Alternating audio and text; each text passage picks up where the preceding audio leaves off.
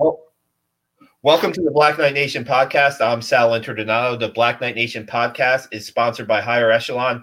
Higher Echelon is a world-class consulting firm that trains employees in sports psychology secrets that drastically improve work performance. Founder Joe Ross is a retired Army who played fullback at Army and later coached at Army, coached the position at West Point, and puts that experience to good use. Higher Echelon helps organizations shave hundreds of hours off work time and save and make more money by walking them through technology transformations, including organizational-wide change management. So we thank our sponsor, Higher Echelon, and then we bring on our special guest for tonight, Major General D.A. Sims. He is the commanding officer of the 1st Infantry Division, the Big Red One, whose jerseys we saw the Big Red One represented in the Army-Navy jerseys in 2019. DA, thanks for the time. Really appreciate it. Yes, I'm really excited to be here. Appreciate you asking me to. Oh, no problem, man. We joked around. You joked around and said that, it must not be Army football season if we asked you on. But from what I heard, you're like this super Army football fan that we just had to talk to on the Black Knight Nation podcast. Yeah, I'm probably my classmates would probably tell you that they're as fired up about it. I grew up with it. I was around it from the moment I was born, and so I'd like to think that everybody is as fired up about Army football as I am. And sometimes I'm disappointed by that. You go to an Army Navy game, it doesn't seem like everybody's in the game. We're down by a couple touchdowns, and it gets you fired up, and you want to scream, "Let's go! Let's get in the game!" But I've learned to control it. So Anyways, great to be here, Sal. Absolutely. First up, maybe we should get into a little bit of your family history. Your dad, you talked about being around Army football since you were born. Your dad's a West Point grad, right? I guess talk a little bit about growing up in kind of that Army type family, and then going to West Point also, and going to school there, and then graduating from the academy. Yeah, like you said, my dad is a graduate, 1966. Really quite a class. My dad, so I'm out here at Fort Riley, Kansas, about 2 hours from Kansas City. Both my parents are from just northeast of Kansas City, 2 small farm towns. My dad's just over 1,000. My mom's less than 1,000. And had my dad not gone to West Point, he wouldn't have gone to college. I mean, that was kind of plain and simple. He wasn't going to go anywhere else, and his family certainly couldn't afford it. He had never been to West Point before he arrived, out for our day.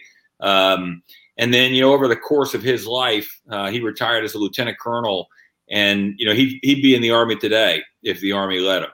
He just loved it so much. And I think, he credited West Point with giving him an opportunity, to change his life. And I've seen that. I'll tell you, it's interesting. I've seen that over my career, the exact same opportunity to kind of change trajectory of lives.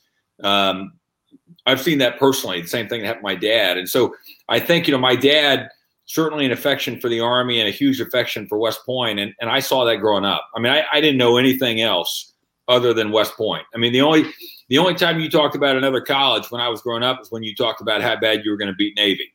And so I had Army pennants on my walls. Army programs for football games. I was thinking back before talking to you today, I was trying to think back to kind of like my Army Navy memories. And I was telling my wife, Faye, this morning, my first memory was a 1974 Army Navy football game in Philadelphia. And I remember it because I remember my folks telling me there's President Ford. And he was, it was the old JFK Stadium. And, he was down several rows from us, but close enough that I could tell it was the President of the United States. And I wasn't, that's 1964, so I was only 6. I didn't really know the significance of that. I just knew that was the president. And I can remember that. That's my first memory of Army football, was that Army-Navy game.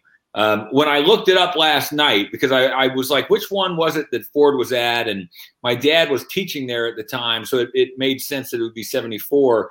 We lost 19-0.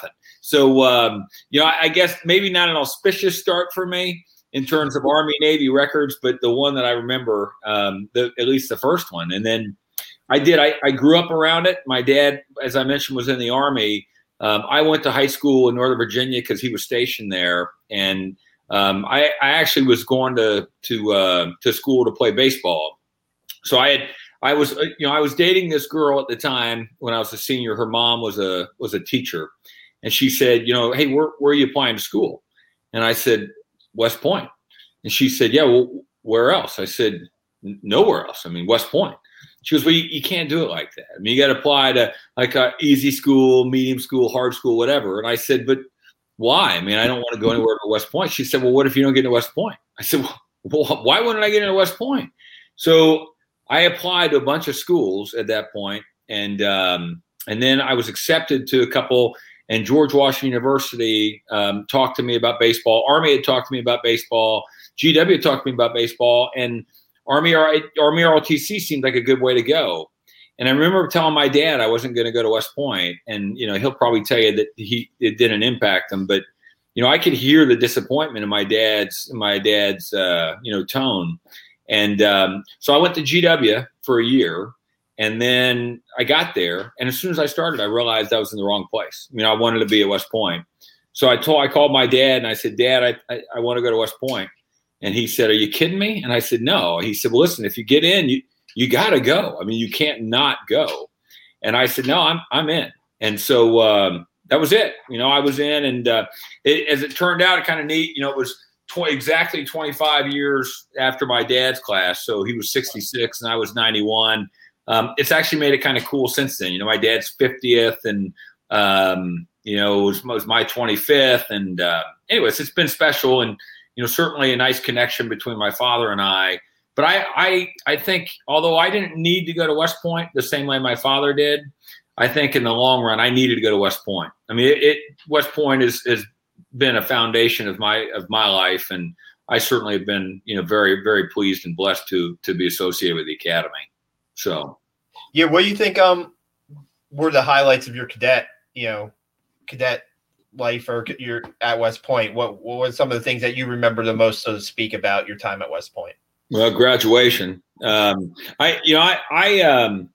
had some really amazing classmates. I think one of the things I learned about, and I've seen it now in 30 years in the Army, is, that you don't see teamwork anywhere else like you do at West Point. I mean, you just don't. You have to, cooperate to graduate. And that starts at the very beginning when you're in Beast Barracks, and, you're relying on the men and women around you to help you get there.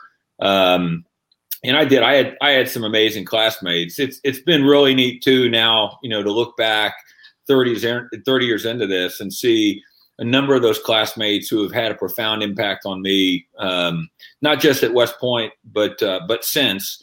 And then in the course of my life, just, as it relates to my family or otherwise, in combat and out, right? I mean, I've seen some of my classmates just in combat, do things that will blow you away and humble you, but just be so proud to be around them and to hear what they're doing and where they're at. And so that all started right there on our day, at West Point. And, there were all kinds of things there. My father, I mentioned, he said to me my yearling year, he said, hey, he says, I'm going to give you this car. You can bring this car back up to West Point. And I can tell this story now because Diane Piper, who was at the time she was the dean's. I just got a knock on my window here. My apologies. She was the dean's secretary, Diane Piper. She had worked. My dad had taught phys ed, and Diane at the time had been in the phys ed department. I think the admin assistant there.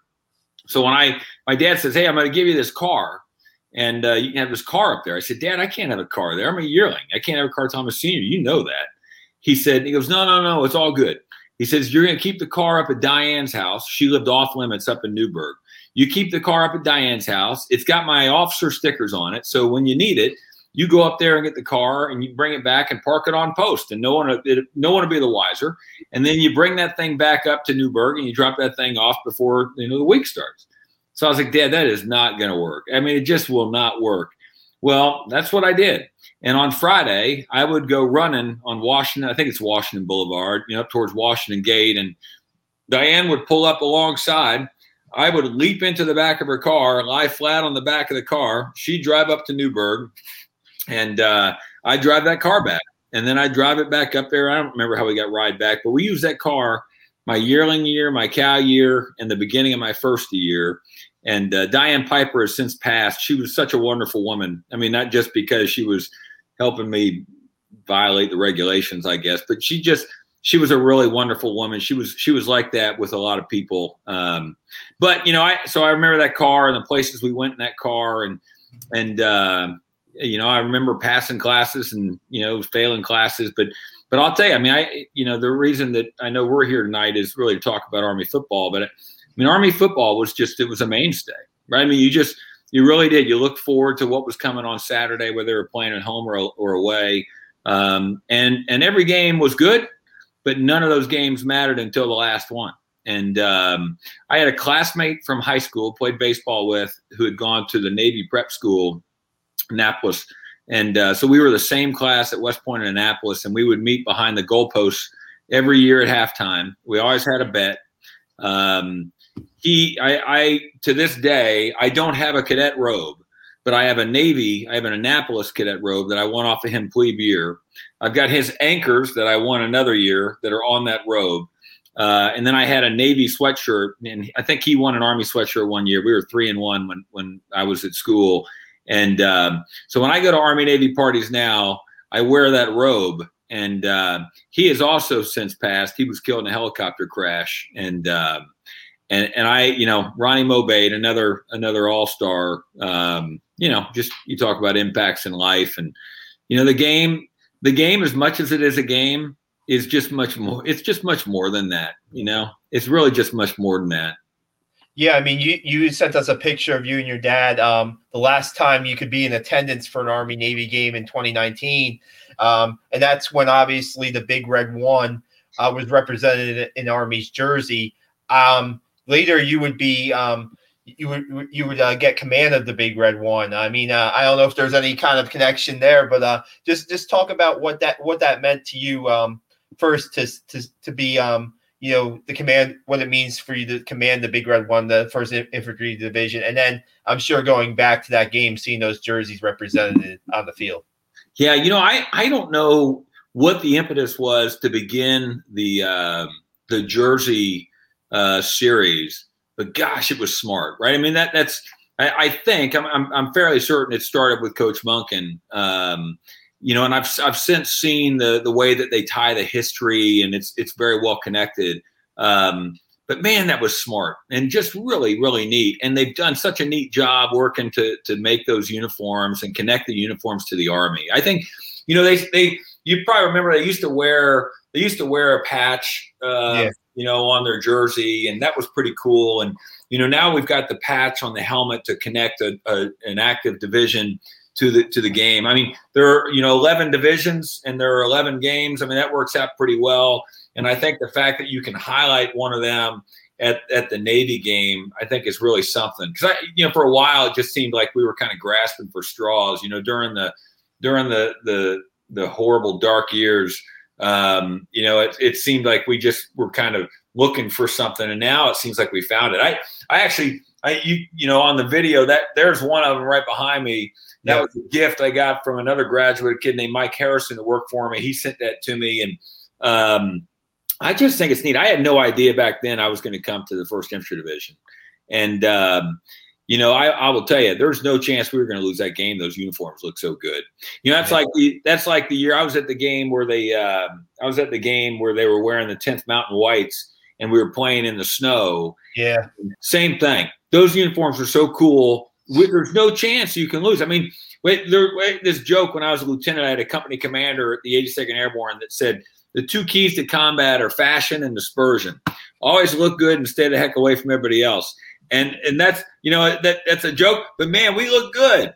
And, when you walk out there, I was just playing golf in a tournament last week, and a couple of guys playing hadn't played a lot, but they look good. And I said, hey man, when you walked up here in those pants, we just assumed you knew what you were doing.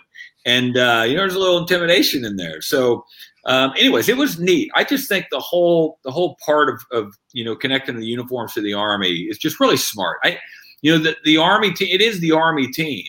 And I think that, we tend to associate it at times with West Point, and with good reason. I mean, I get it. The young men that play are at West Point, but but it is representative of the Army. And I think all the values that we hold so dear in the Army are certainly, they are so prevalent at West Point.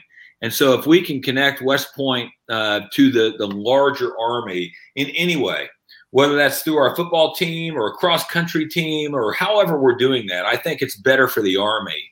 I guess the piece about being at the 1st Infantry Division that you asked, Sal, I'll tell you, you talk about just an absolute honor. I mean, the men and women that are in this place they just blow me away on a daily basis, right? I mean, from every rank, they just blow me away.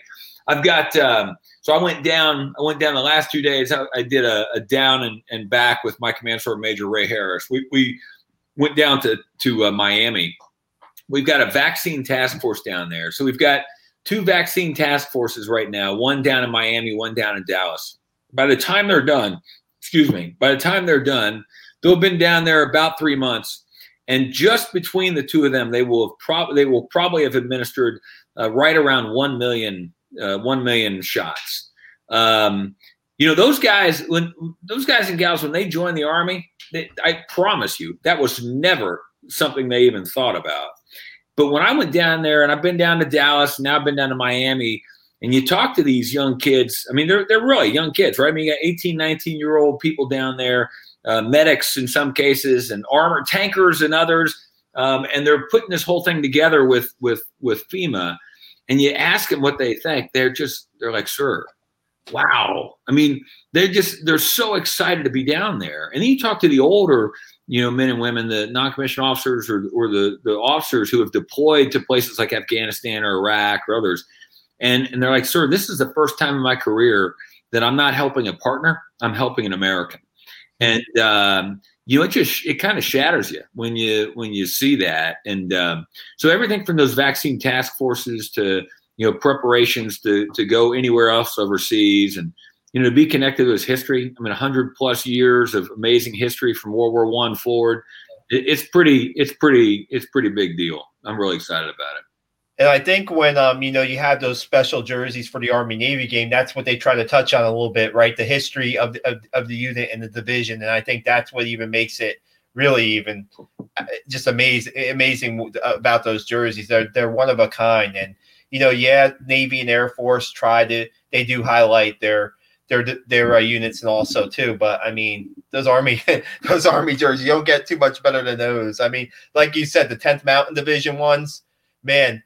Yeah, I was on the field for that field goal, that last second field goal for Navy. And just to see the emotion after that one pushed, a little left and Army won, that was incredible. I know you said you were in the stands. I mean, you've probably seen a lot like lately under Jeff Muck, and you probably have gotten to see a good amount of those type of wins, right? I mean, I don't know if you were there when they broke the Navy streak. Were you there when they broke the Navy streak? I wasn't. I was in Afghanistan that year. And, okay. But good grief. Well, you must have been in that one, in the stadium for that one. That's crazy. And when you're on the field, when you see cadets rushing out of the stands and Army fans rushing out of the stands, honestly, DA, I'm dodging people just to save my life. I really am. I'm like, what the heck? And I have my phone out, right? And I'm like trying to take video of it. And it's all like crazy, like swirling, like you think I'm like, on an amusement park ride, you know? I say to this date, that was my best experience covering any sport in my journalism career. I got to, go down to the 2010 Army Armed Forces bowl game and see them beat SMU there. That was pretty good, but I don't think anything tops that, that win. I can't imagine so. I can't imagine. I was in Afghanistan and I had a bunch of West Point guys with me. We were around a fire watching it. And I think the game ended, I don't know, like 2, 3 in the morning, something like that. And I don't know that any of us went to sleep. I mean, for the next day, I don't know that any of us went to sleep. Yeah, I mean, it was such an emotional high. And that was really the sign that, hey, the culture of the program has changed, right? That was the 8-win season. And now here we go. And then you look at, under Jeff Muck, and wow, 10-win season, 11-win season. 2020 under COVID restrictions, pandemic, 9 wins, and beating Navy and Air Force on back-to-back weeks to win the Commander-in-Chief's trophy. I mean, Yeah. Wow. Right. I mean, what were your thoughts on that when that happened? I mean, that's something that we'll probably never see again. Incredible. Yeah, incredible. I told people, we beat Navy, and I was like, who cares about Air Force, right? I mean, I was like, we beat Navy, and it was like, we're going to play Air Force now. I was like, you know what? I'm not even sure I'm worried about Air Force during the normal year. I mean, of course, I like to beat Air Force, but I don't lose a lot of sleep over that game. But then when they beat Air Force, it was like, of course we did. Of course we did. That was fantastic. I'll tell you, it was what a year. I just think, for the way that the academy managed, the virus in the fall, and you watch other schools do it, and not succeed at the same level. And we've certainly got some advantages that schools don't, right? I mean, our ability to kind of keep everybody in.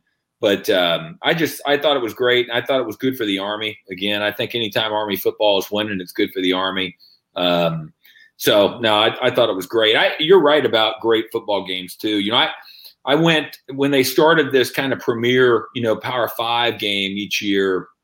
We said, hey, let's go to those if we're near it. The first one against Ohio State, we had tickets to, and long story, we didn't make it.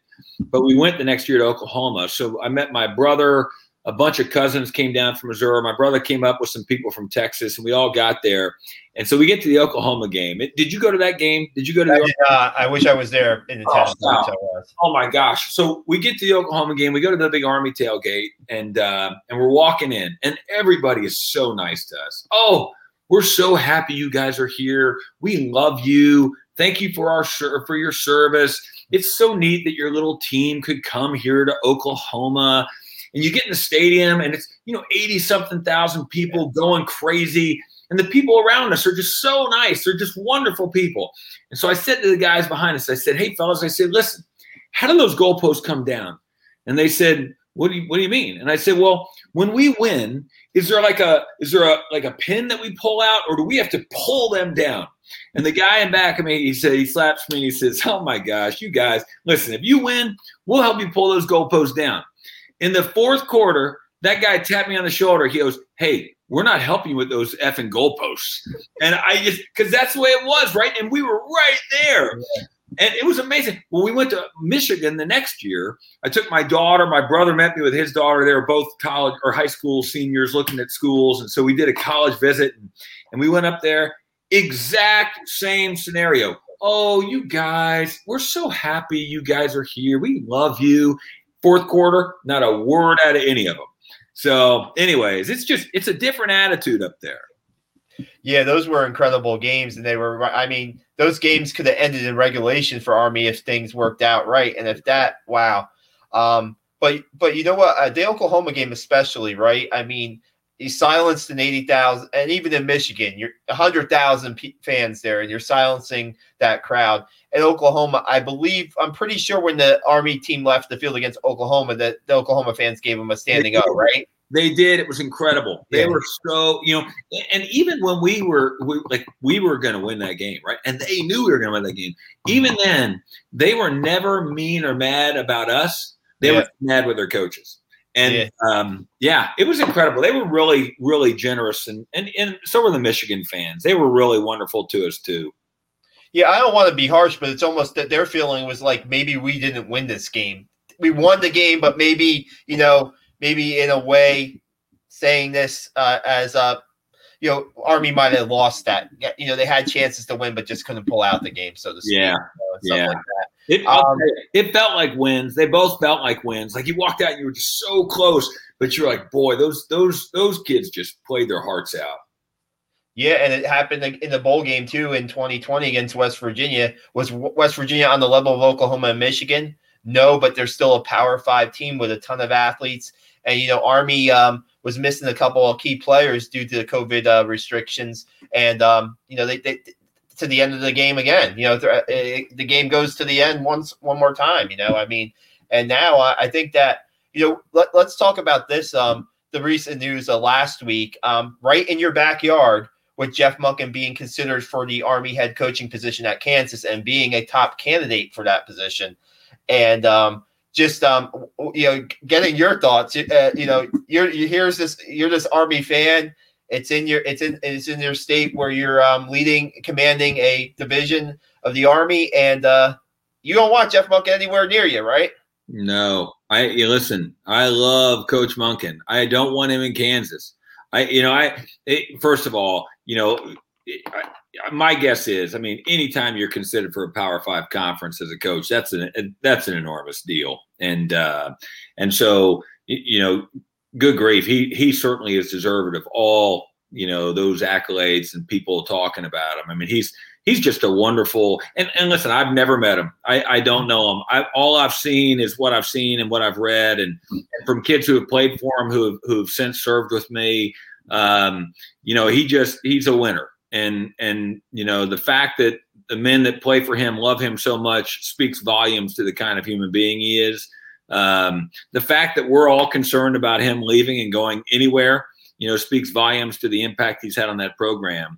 And then out here, Fort Riley is right next to Manhattan, Kansas. I've become a huge K-State fan, and it would not have been good for K-State if Coach Monken had coached Kansas, because eventually Kansas would have been, right up there. So I'm happy for K-State. I'm happy for Army. But that was some big stuff out here last week. Yeah, I'm guessing, just like me, we're looking, we're reading, we're hearing, we're thinking, okay, it's very close to being a done deal. And then Friday morning, the news breaks that no, it's Buffalo's Lance Leopold. And I think a lot of Army fans were breathing a sigh of relief when that happened. And yeah, he was coming back, because you look at it, and you look at, okay, in Monken's 7 years, this has been one of the more successful runs in Army football, unless you want to go back to the 40s, right? Or maybe the 50s, unless you want to talk Red Blake. This is one of the more successful runs for an Army football team, and under a coach. And you look at what more can he accomplish at West Point, right? Has he done just about everything he could at West Point? And I go back personally to the games that you were talking about, those Oklahoma-Michigan games, and now they have Wisconsin on the schedule this year. Yeah. And that, I think that's maybe a win over those big Power 5 programs is really what's some unfinished business, so to speak. I think, every year there's one national champion in college football. And those are big games. I get it. If I was an Alabama person, I'd be pretty happy with Alabama football. We have that emotion level every year, against Navy. And then I think, like you said, we have these added pieces now, where, you look at the way that the coach and team set their goals at the beginning of the year. It's not just beat Navy, right? They have a bunch of other things: beat Navy, Commanders-in-Chief trophy, winning records. They're certainly setting their sights high. I think, like you said, it's, and I said almost the same thing to my wife the other day when we were talking about the value of staying at West Point. You just said Red Blake's name out loud, right? And I did. I said Red Blake. Right. And you said it in conjunction with Coach Monken. I would think there's some real value in life to being 50, 75 years from now mentioned like that, as a real just stalwart of Army football. It's interesting. Every time you show the Army Navy game on TV, they go back to those names and they talk about those names. And now, that said, it's easy for all of us on this side to say that. It's not our livelihood. It's, they're not our dreams. But I'll tell you what would be pretty good. The goal I would go for is 15 wins against Navy in a row. That's what I would go for. And, and we'd have them around for a long time to, well, at least for, another 13 or so. So anyways, I'm just really pleased we stayed for whatever reasons it happened. I'm a Catholic. I believe there's a reason for everything. There's a reason he came to West Point. I don't want to get all philosophical here, but I'm really pleased he came. Yeah, and we talk about the importance of the Navy game, and those Commander-in-Chief's trophies. When you win three of the last 4 years, you've won the Commander-in-Chief's trophy. Obviously, there's something special going on there, and also now you look at what they have coming back. What the COVID season kind of really built their depth. They have a lot of young players that maybe they started a game, maybe they started 2 games, but it's close to like between 35 and 40 players that are returning that started in a game last year, which is, I mean, the depth is really deep. I mean, they lost 4 out of 5 offensive line starters, right? But 7 guys return who started a game last year. It's just, I mean, do they have the years of experience of a Peyton Reeder or a JB Hunter? Not yet, but yeah, I'm telling you, those young tackles that they have, Jordan Law and Connor Finucane, those guys are going to be starting as sophomores, and they're going to be, I think that those guys have the potential to be as good as Brett Toth, who is now playing in the NFL. I just think that's where the recruiting's at right now for West Point. Well, Matt says, the word recruiting, right? I mean, is there a better recruiter in football?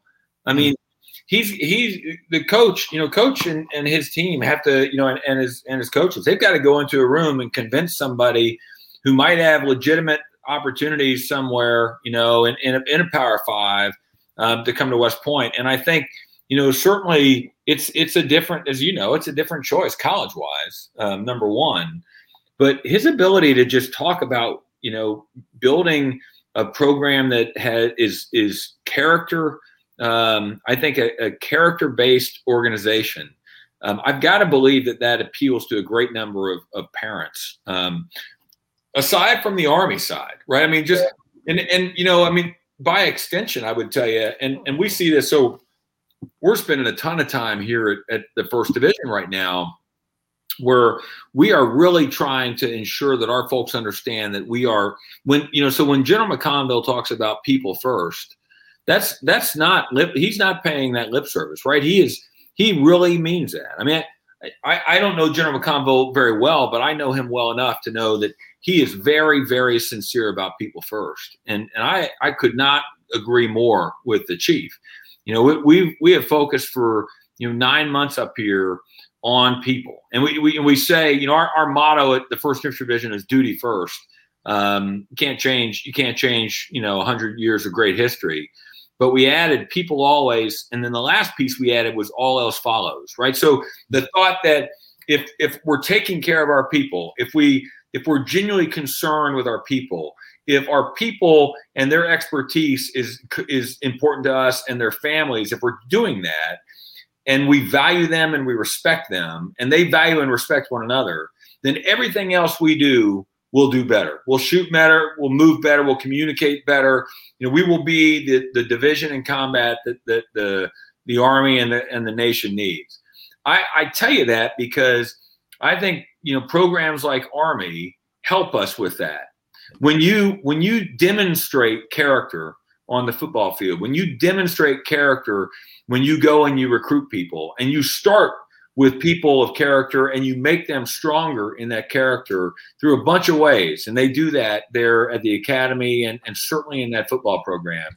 It helps us in the Army. I mean, we're able to use that as an example of all else follows, right? I mean, beating Navy happens when your team is working together.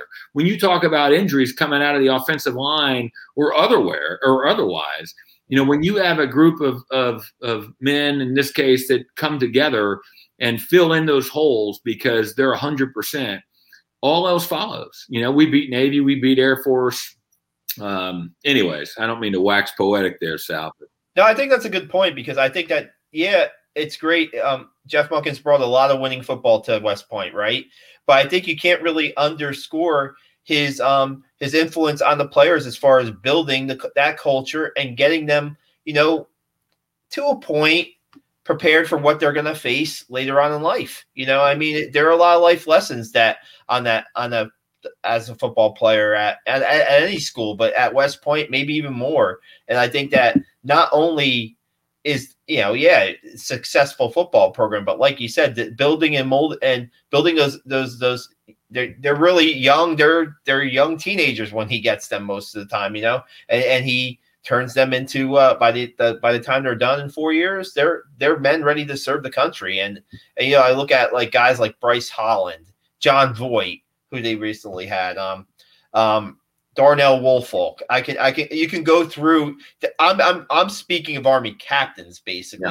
Yeah. Right? Andrew King, who's now going to be a JAG down the road.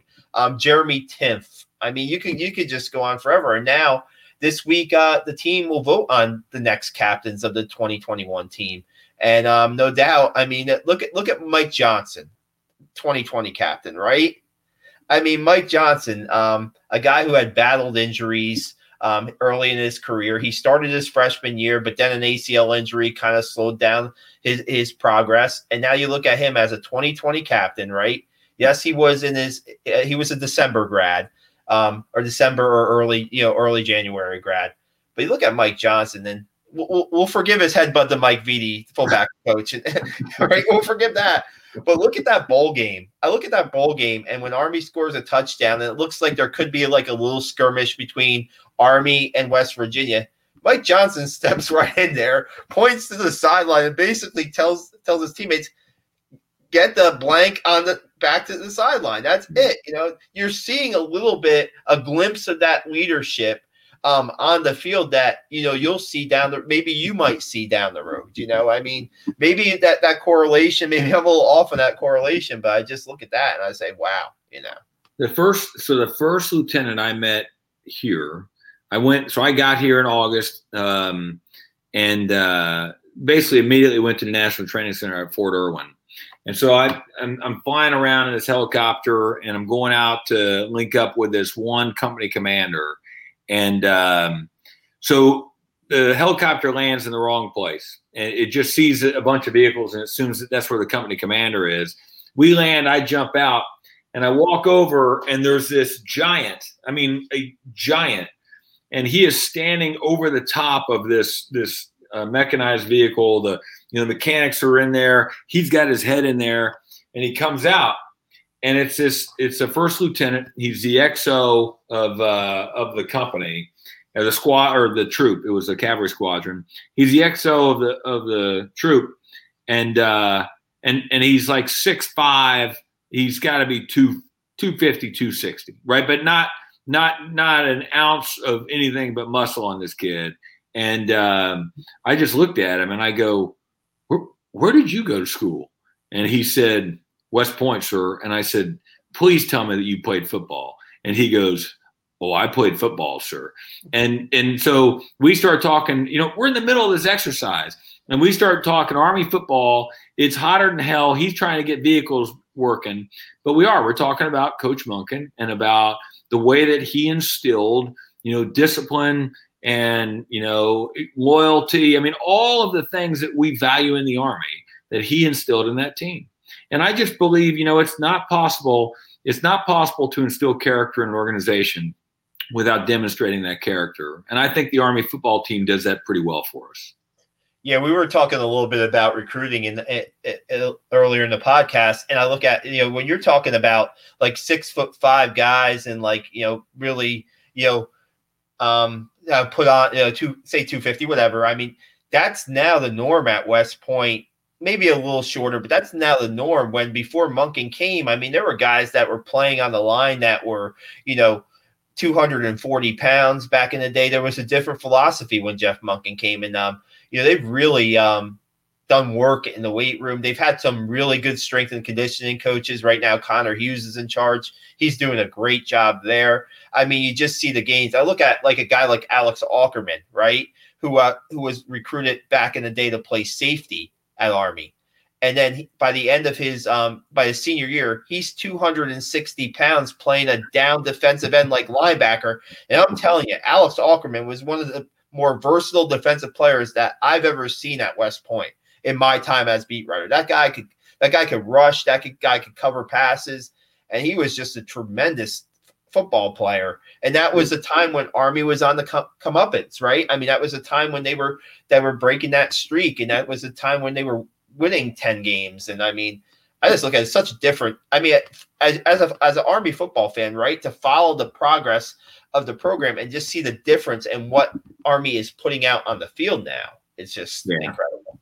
Well, the K-State athletic director, he was the AD at Navy for a long time. And we had a conversation. We were at a baseball game a few weeks ago, having a conversation about, Navy football, Army football.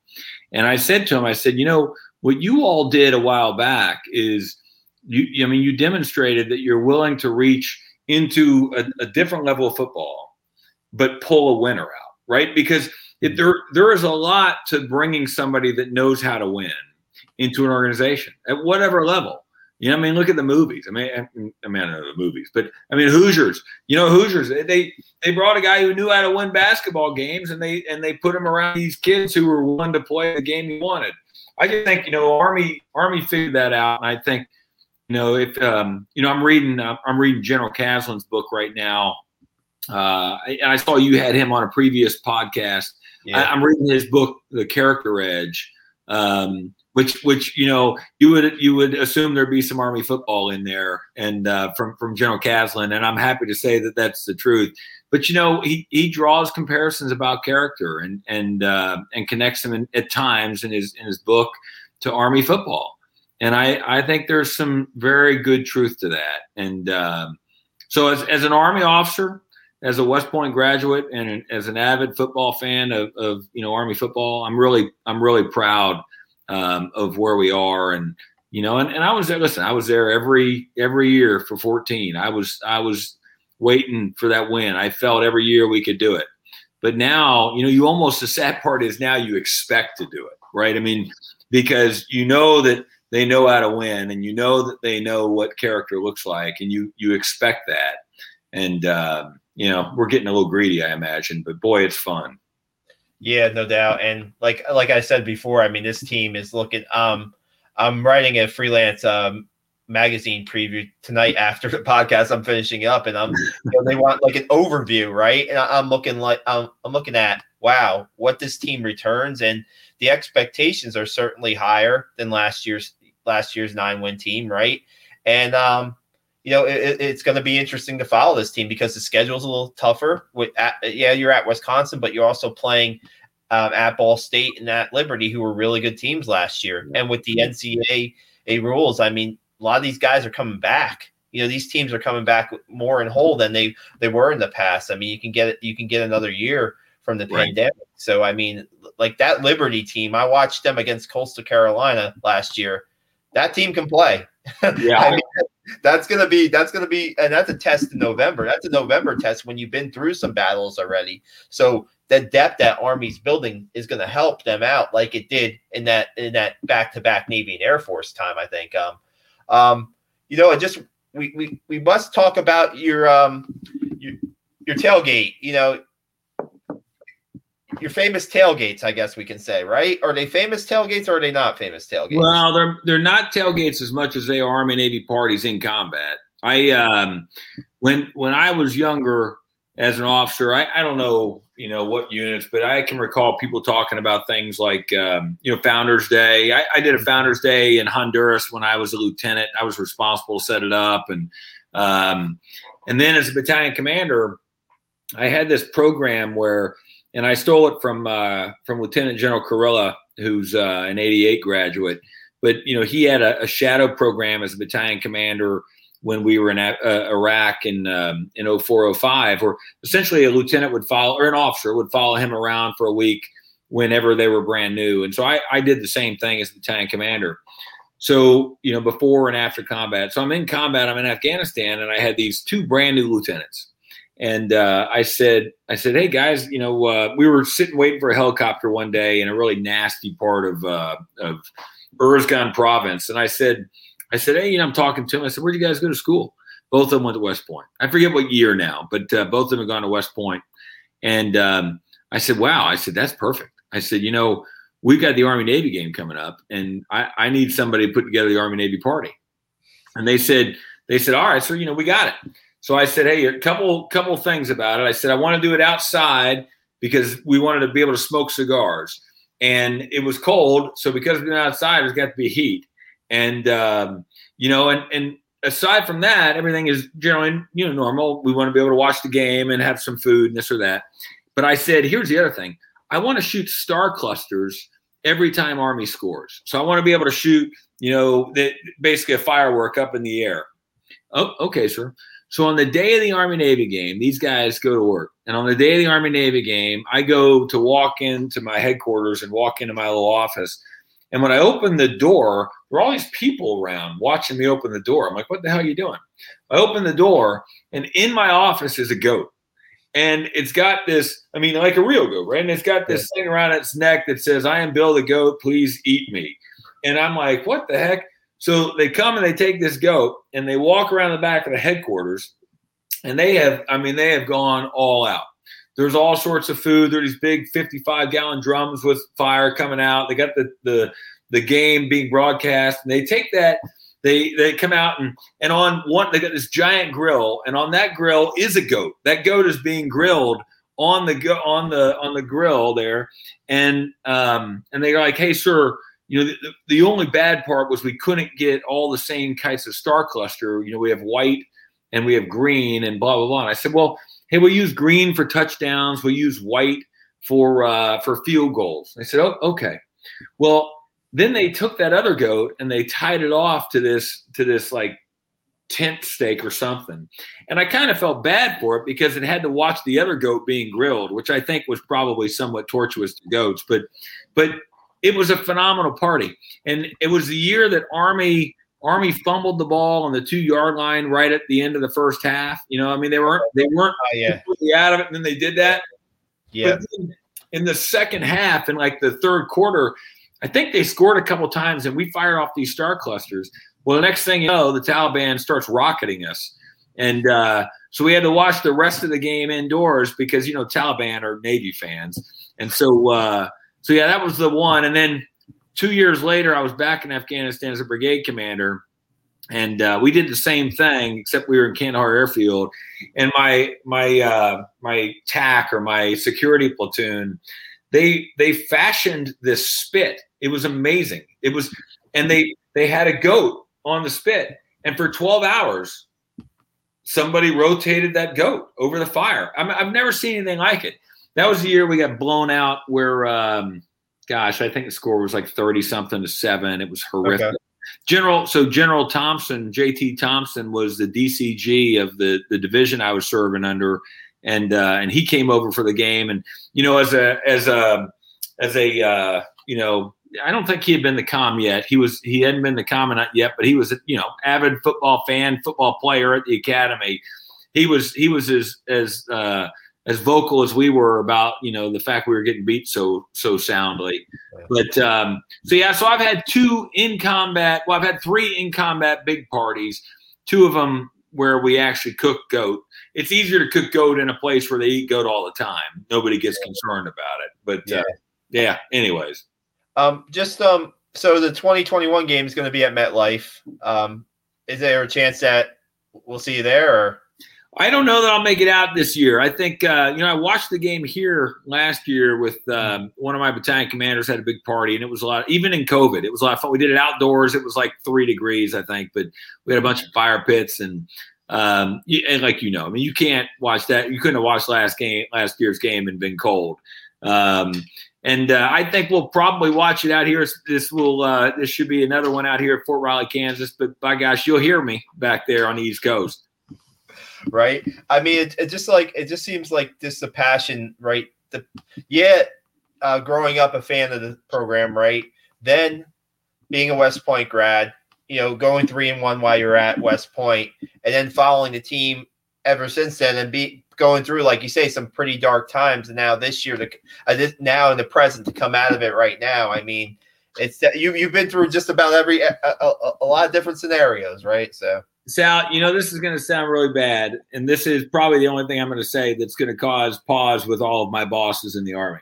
But you can tell who's going to win the game based on the level of videos that the cadets and midshipmen put out. And I'm not even kidding. When we were in the dark years, our videos were horrible. But the Navy, they had a guy, he's still doing them. He's in the Navy now, and he's still making videos. The year we went to the game, the year after it was the 10th Mountain game in the snow, and I knew before we got there we were going to win because I don't know what group it was. They had made this video. It was, I forget the name of it, but oh my God, it was so good. I'm watching it on the train there in Philadelphia, heading towards the stadium, and I'm like singing parts of it. And my daughter, who was I think probably 16 at the time, is like, "Dad, cool it. Nobody cares." But man, that thing was good. You knew we were going to win because we had the swagger.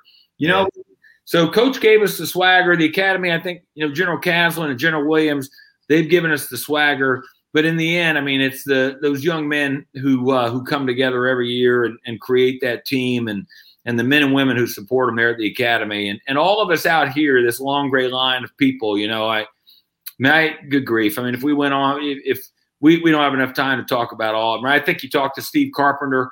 Steve Carpenter who worked for me in the Pentagon. Who, I mean, you talk about hard, right? I mean, when that George Marshall quote about wanting a football player, I mean, that's Steve Carpenter, worked for me in the Pentagon, and the kind of guy that would literally, he'd run through a wall for you if he needed to. That's what that academy and that's what that team represent. They represent men and women who would run through a wall for another human being, and many have through doorways that they didn't know what was in there, and it's reflected in that game. And as one fan out here, one graduate, I'm really honored to be associated with them and with the academy.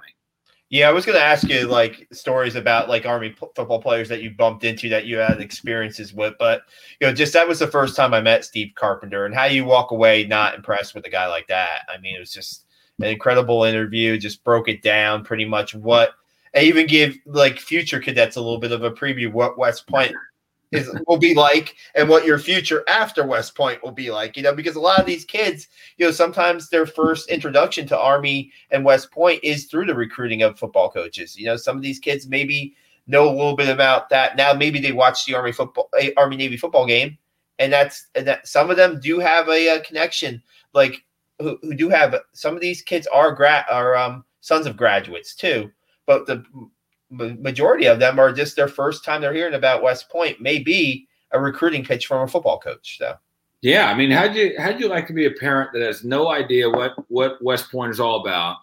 The fact that there's a possibility that when you graduate, you could, you end up in harm's way, and someone walks into your house to talk about football. I think that's why Coach Monken and his coaches are just, they're, above the rest. I think they can walk in there and they can tell you, listen, we're going to play some good football. I mean, I've got examples of that, right? We've been playing good football for a while. Let me tell you why your son is going to be better after playing football at West Point. And let me give you some examples of the men who have left, West Point as football players and are now, captains or majors or lieutenant colonels, and who are leading with, just extraordinary, character out in our Army. I'd have loved to play, professional sports at some level, I'm sure. And, I know a lot of people do, but I'm doing fine in life, but I don't make a lot of money, Sal. I mean, in comparison to some others, but by God, I'll tell you the things that I've been associated with, you can't put a price on that. And I think that's what Coach Monken's able to talk to parents about. So anyways, whatever he's doing, by gosh, it's working. Yeah, I think today, even I look at today's news, right, with Ali Villanueva signing a free agent contract with the Ravens and leaving the Steelers. You just want to have an example of Army football. I mean, Ali Villanueva is a great example of that, with 3 tours in Afghanistan, Army Ranger, the stories that you hear about him and how he led his troops and how he brought his troops to safety. 6'9", called the giant among, I guess, the Afghanistan, Taliban, maybe the stories, maybe. I mean, that's an incredible story. You want to set an example. Ali's one of the brightest ones that you could bring up, or the most interesting ones and the most successful ones you could bring up too. Not only what he's done in the Army, now what he's doing now. So I'll tell you, and I don't like to give props to the other academies, right? I mean, outside of when we're talking football, outside of football, I give all the props to them. But I'll tell you, I was getting a haircut the other day in Manhattan, Kansas. It's the greatest, little town. I mean, it's a really neat city. But I go to this one barbershop, which I won't get into, but I go to this barbershop and it makes the town even smaller, right? And I'm sitting in the chair and we're talking about all these people, blah, blah, blah. And so my barber says to me, Brian, he goes, a couple of years ago, gosh, we got beat by you guys in the bowl game. And I said, we were like, gosh, we could not control that quarterback. And I said, I don't think it was us. I'm pretty sure it wasn't us. I don't recall any game against K-State, particularly in a bowl game. He goes, no, it was you guys. I said, I bet it was Navy. And my guess is it was Malcolm Perry. And I said, K-State, we had the same problem that K-State had. You can't control that kid. And for just a small amount of time, I had great reverence for Malcolm Perry. When you look at Malcolm Perry and what he's doing out there now, and I think that's just representative of the academies. I think it's representative of the men and women that we are asking to come to each of the academies, and the character that our officer corps, our non-commissioned officer corps, and our coaches instill in those young men and women over 4 years. It's really something else. Yeah, and you see this week, right after the NFL draft, John Radigan agreeing to terms with the Seahawks, Army's linebacker. And what a great story he is, right? Coming from a first-year starter now to get a shot at the NFL. And last year watching him where he was around the football, 99.9% of the time on defense. I mean, what did you see in him last year just watching those games? And, just a great example of what, if you stick with something and work hard, good things will happen. Well, that's what General Caslen calls in his book, right? He calls it grit. And, I mean, that's a perfect example of grit. In every game you watch, so we watch it out here on CBS Sports Network, and and they have this, the announcers have just this connection with those guys, and they would talk about Radigan just like you did, right? I mean, with this just awe of his grit, and I'll tell you, man, I think it probably says a lot about the program, certainly about him as an individual and his ability to get after it, and those who supported him to get to that spot. Yeah, just a incredible opportunity for John coming up, and you just look at just another example, like you said. We talked about maybe Army football players in the NFL, but there's so many guys who are having success in the military. I look at a guy like Pat Work. I'm looking to get Pat Work on this podcast because I met Pat Work years ago at the Army football club golf outing social, and man, what just an incredible person. I met him for the first time, and looking forward to possibly having him on the podcast soon, and just to talk about his experiences, not only at West Point, but also as, an officer in the Army. We could probably talk all night of stories like Pat Work and like a John Radigan, who down the road will lead the units, will lead troops once his chance in the NFL is done. And, guys like that have that quote unquote grit that we're talking about. I think, our country's in pretty good hands. So we're doing this thing out here right now, Sal, called the Big Red 1 Year of Honor. We've taken this year, 2021, to recognize the 37 Americans who earned the Medal of Honor as a part of their service at the 1st Infantry Division. And as a part of that, each month we commemorate the individuals who earned it that month. And we do a ceremony at the beginning of the day, but then we have 2 leadership panels, one in the morning, one in the afternoon. And the leadership panels are either a Valor, Victory, or Virtue month. And so, Valor, we kicked off with Staff Sergeant David Bellavia, our only living Medal of Honor recipient. He started it for us. But then for our Victory month, we had 6 coaches. We had Coach Carroll from the Seahawks. We had Coach Lori Locust from the Tampa Bay Buccaneers. We had Coach Chris Kleiman, K-State football. Coach Pete Hughes, K-State baseball. Megan Falcon from here at Kansas University tennis. But one of the rock stars that we had was Coach Mark West, who coaches the sprint team there at West Point. Yep. And Mark and his wife Holly, they're classmates of mine. I guess I should throw that out there up front. They're classmates of mine. Both of them played sports at West Point. I think Holly was a soccer player. Mark was a 150s player, a sprint football team player. Their son is here at the 1st Infantry Division. Got here in January. He was the quarterback for that sprint team, a couple of years ago. Yeah. And so Mark agreed to participate in our Victory panel. Oh man, he was a rock star. I mean, he was incredible, right? And you just talk about the impact that, And it's not just confined to our football team at West Point. It's all of our cadets, certainly, and certainly sprinkled amongst our core squad athletes, both men and women, who come out to the Army and just make us stronger. And I think all the folks you're talking about, you talk about Pat Work. I've been around Pat, a number of times. I mean, he is the kind of person that you're talking about. We've got all those young men and women that are coming out. They're going to be the next Pat Works. They're going to come out here and they're going to be the next Steve Carpenters and guys and gals who are just going to set it on fire out here.